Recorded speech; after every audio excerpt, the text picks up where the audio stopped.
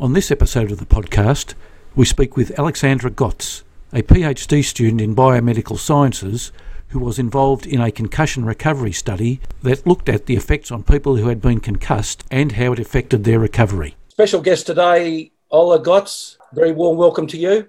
Thank you. Great to be here, Mark. And we've specifically got you on the program today, Ola, to talk about concussion in sport. Mm-hmm.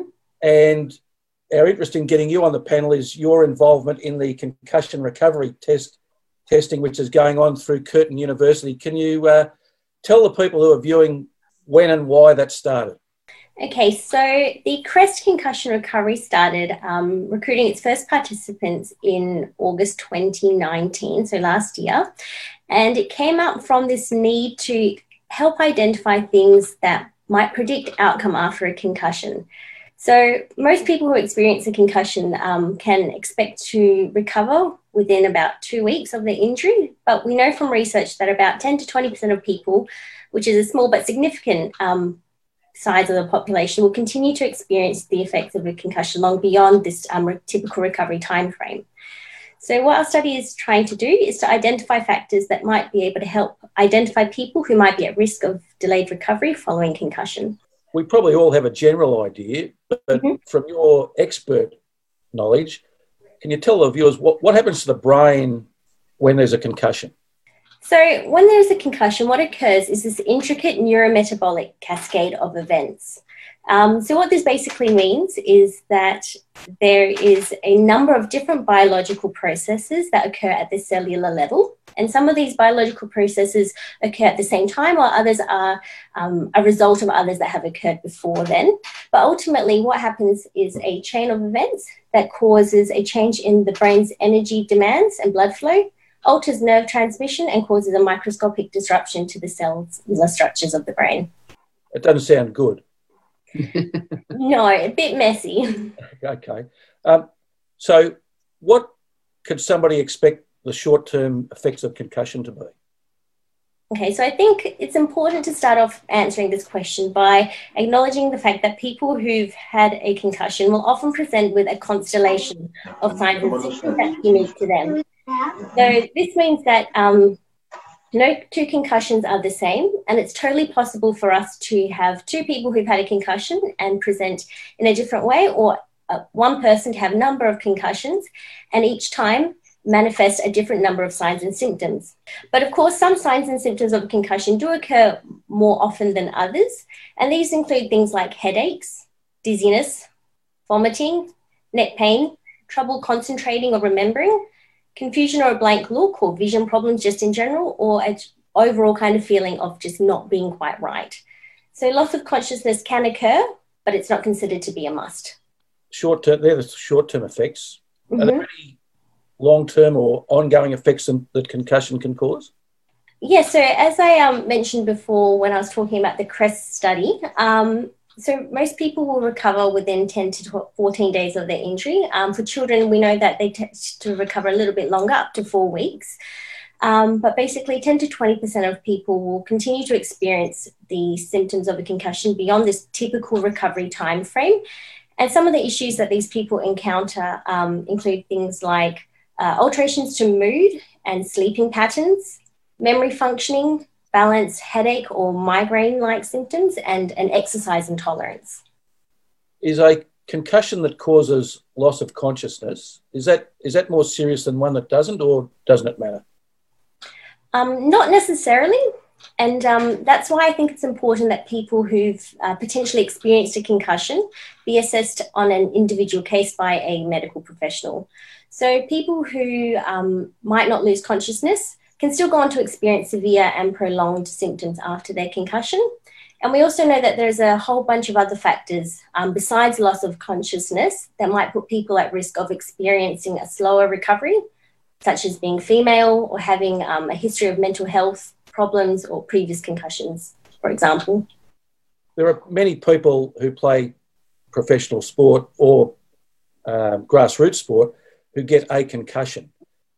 We all know of certain sports people who get more than one. If a person has multiple concussions, are they more likely to have lasting symptoms? That's a great question, Mark. There's certainly been, a number of reports, particularly coming out of the States, looking at players who've played gridiron football, which have linked a history of concussion or multiple concussions to risk of subsequent neurodegenerative diseases like CTE or Parkinson's disease. But overall, the research into this area is still in a relative state of infancy. So we don't know everything about the potential long-term problems, but what you do know is that it's crucial for people who've potentially experienced a concussion to seek medical attention and allow their brains adequate time to recover before they get back to their normal mental and physical activities.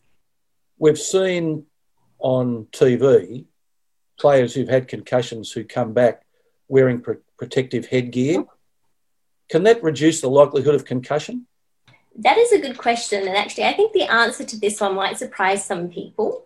So research into wearing a helmet has actually suggested that it does not decrease or increase the rate of reduce the rate of a concussion. And in some studies, there's actually evidence to suggest that it increases the rate due to an incorrect perception of being more protected.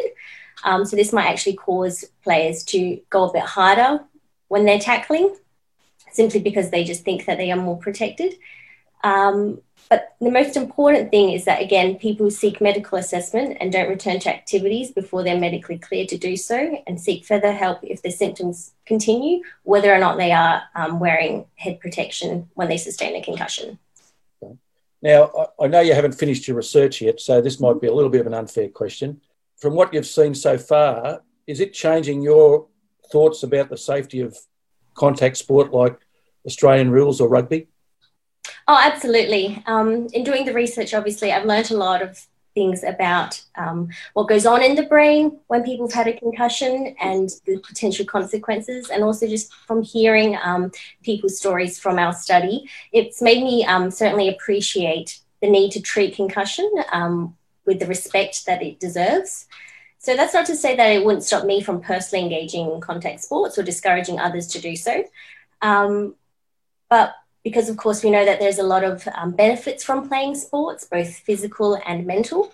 So I think rather than trying to stop people from playing or engaging in contact sports, we should really be focusing on trying to come up with ways to either reduce the risk of people having a concussion or making it safer and developing pathways to support people if they do happen to experience a concussion. And there's obviously a number of ways that we can achieve this. This includes things like preparing better guidelines and making sure that the guidelines are particularly enforced at the community level, as well as keeping up to the date with the research, making sure that people are aware of the need for early assessment, and moving away from this kind of overall thought that, it's just a concussion, you'll be okay. After all, concussions don't just occur in sport. They can occur from a number of different mechanisms. So things like motor vehicle accidents, falls, even things like assaults and non-contact sports like horse riding or gymnastics. All right. I'll throw it open to the panel. Oh, look, can I just ask just one question? The neurological condition of concussion is a specific condition. It has its own elements. We see in football matches, I just know Aussie rules. You see a player go off, they have they've got a concussion injury, they're spoken to, do you know where you are, do you know what day it is? And then in the old days, and I'm talking fairly recent past, they were just allowed back onto the field after 20 minutes. And I think even now, if they don't know, they just send them back onto the field, provided they pass certain tests. What's the optimal, from a scientific medical point of view, what's the optimal testing for concussion? The Concussion in Sports group has developed a protocol called the SCAT. The SCAT-5 is up to the 5th version now, and that pretty much helps trainers and sports players to walk their way through to identify concussions when they occur.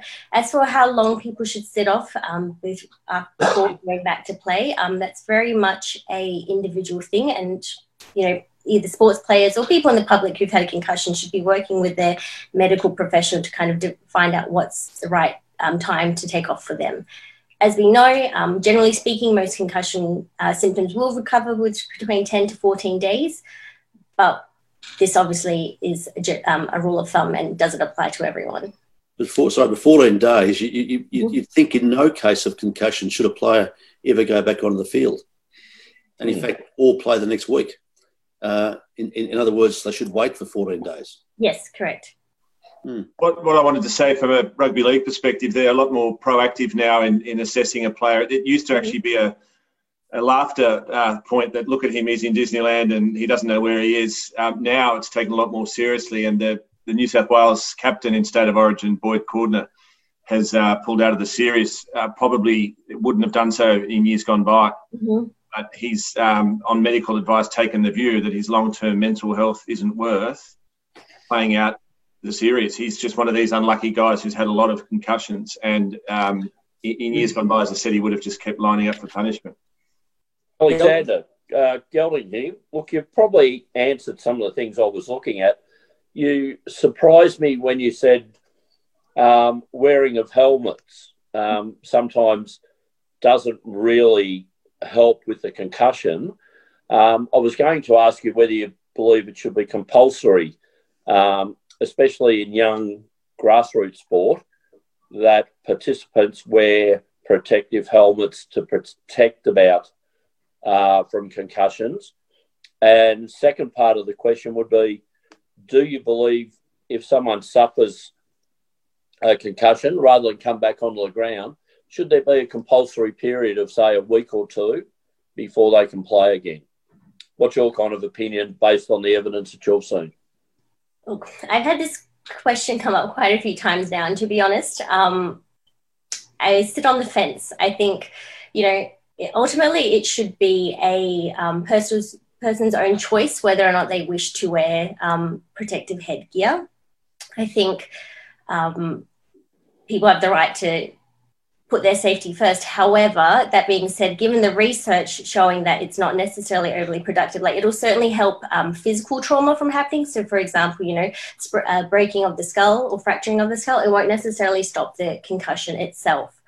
So, this often comes up in the context of children. I can understand parents would be quite concerned for their safety, and I can see how they might think that a helmet might help, but it won't ultimately stop the concussion from happening. But then I guess that also brings into question if, people have their own choices as to what they do.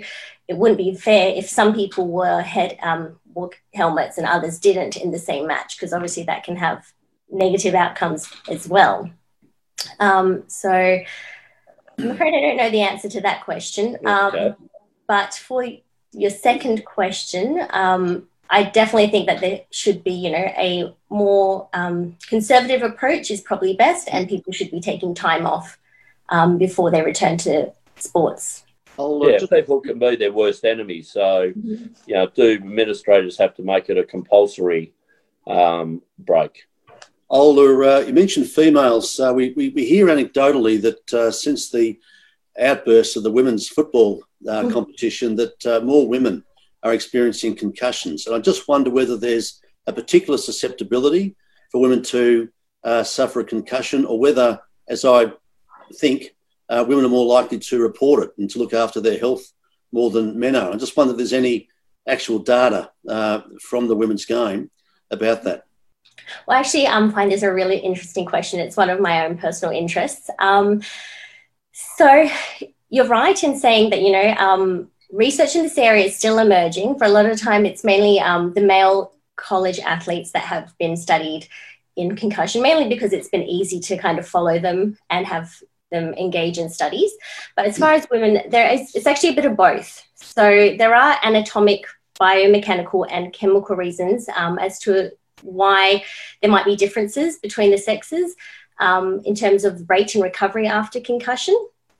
Certainly, as you pointed out, there is also the psychological aspect. So women are more likely to report their symptoms and be more attuned to their health and well-being. But also we have to consider the fact that there's also an increased prevalence and risk of mental health issues amongst women. So we know from other research that people who have a history of mental health problems are at risk of experiencing prolonged symptoms after a concussion. So, it's like this double whammy that might put them at a greater risk. But also, as we're researching more and more amongst female, in particular athlete groups, we're learning things that, women do tend to have smaller axons. So some of the brain cells are smaller and are more susceptible to the damage that occurs during a concussion. Biomechanical factors that have, potentially been identified that might contribute to these differences also include things like decreased neck strength, a smaller head circumference, a thinner skull, and also differences in the spinal musculature. It's important to remember that, a concussion doesn't necessarily occur just from a direct blow to the head. That's a very traditional definition.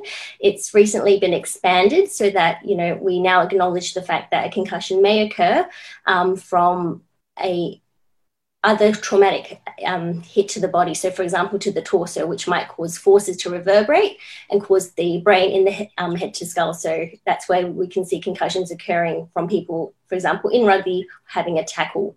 But also the other thing, that often gets failed to be acknowledged is differences in biochemical, reasons. So things like the hormonal cycles. So, as women, we obviously go through menstruation, and it's actually been found that if a female at different times of the cycle has a concussion, may experience different outcomes afterwards. I was going to say something you might be interested in. When UFC first really took off, we don't cover a lot of martial arts on here, but I asked a doctor who I met, I said, it's horrific to me that someone is clearly unconscious in UFC and then they follow up with what's called a hammer blow or whatever it is. He said that what might surprise you is that we prefer that.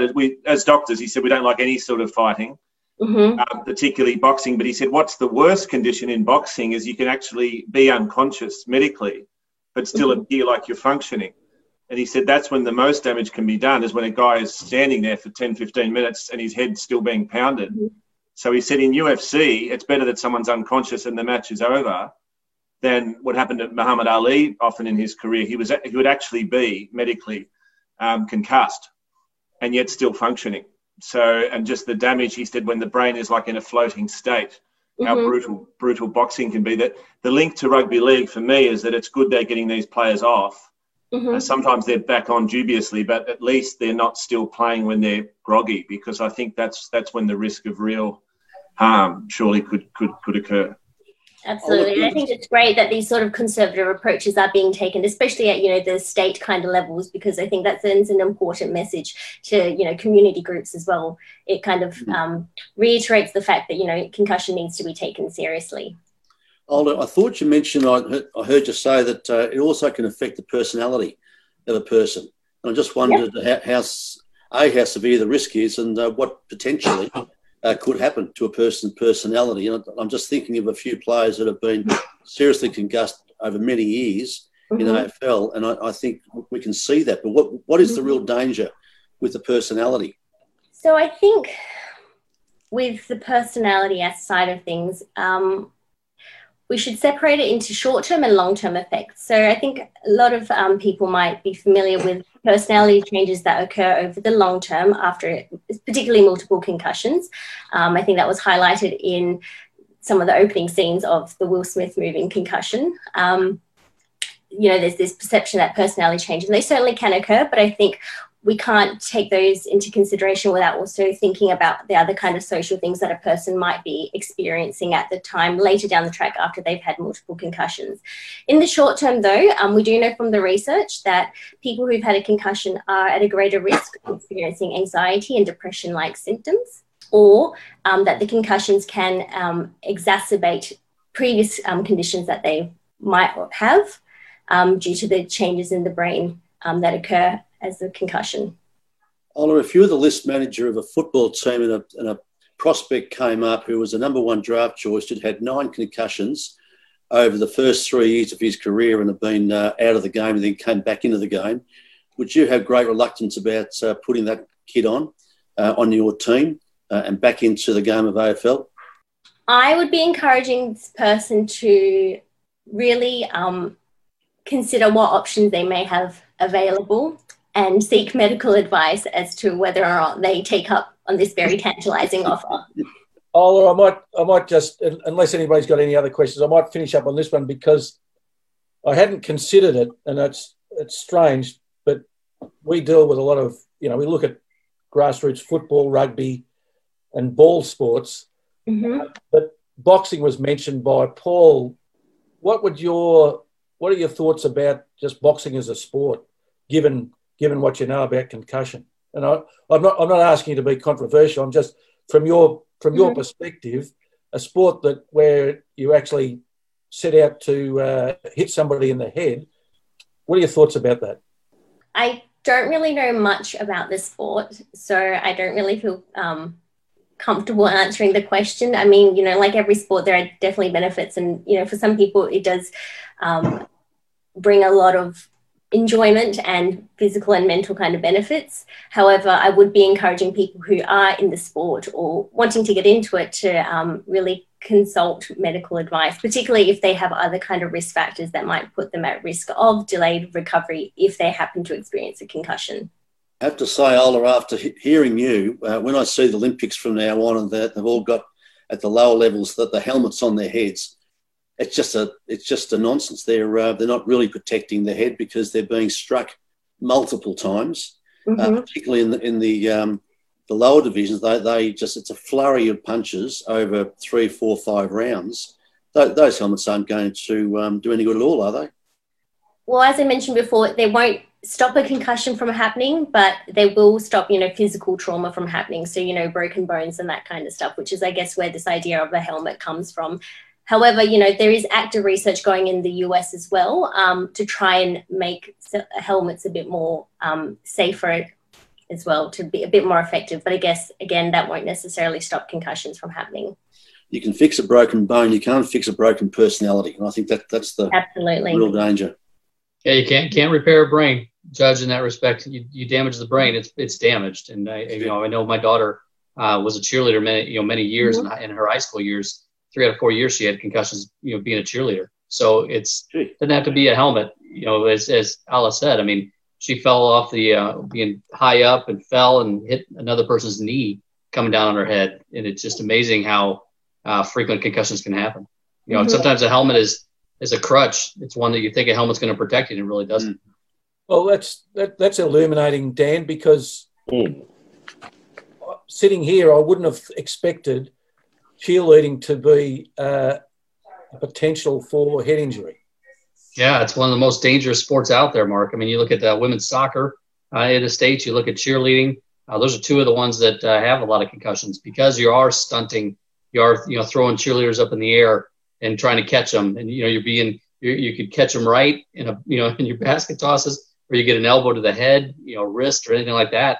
It depends on how you land. And particularly in the younger ages, high school, particularly college, you have a little bit more experience, a little bit more strength. But in those high school years, generally between the ages of 13 and 17, the athletes aren't as strong to do those type of tumbling and stunts. That's where the damage comes in. Probably needs a movie about it. I saw that movie Black Swan about ballet dancing. I never thought ballet was simple, but I never knew how brutal it was. Wow. Professor, can I ask Aleksandra one more question then? Just raised an interesting thing. Just thinking soccer, where it's part of the game for them to head the ball, to deliberately make contact with the head and the ball. In your studies, are you seeing more injuries to the head to soccer players, say, compared to NFL or AFL or cricket or any other sport in particular? Sorry, do you mind just repeating that question, please?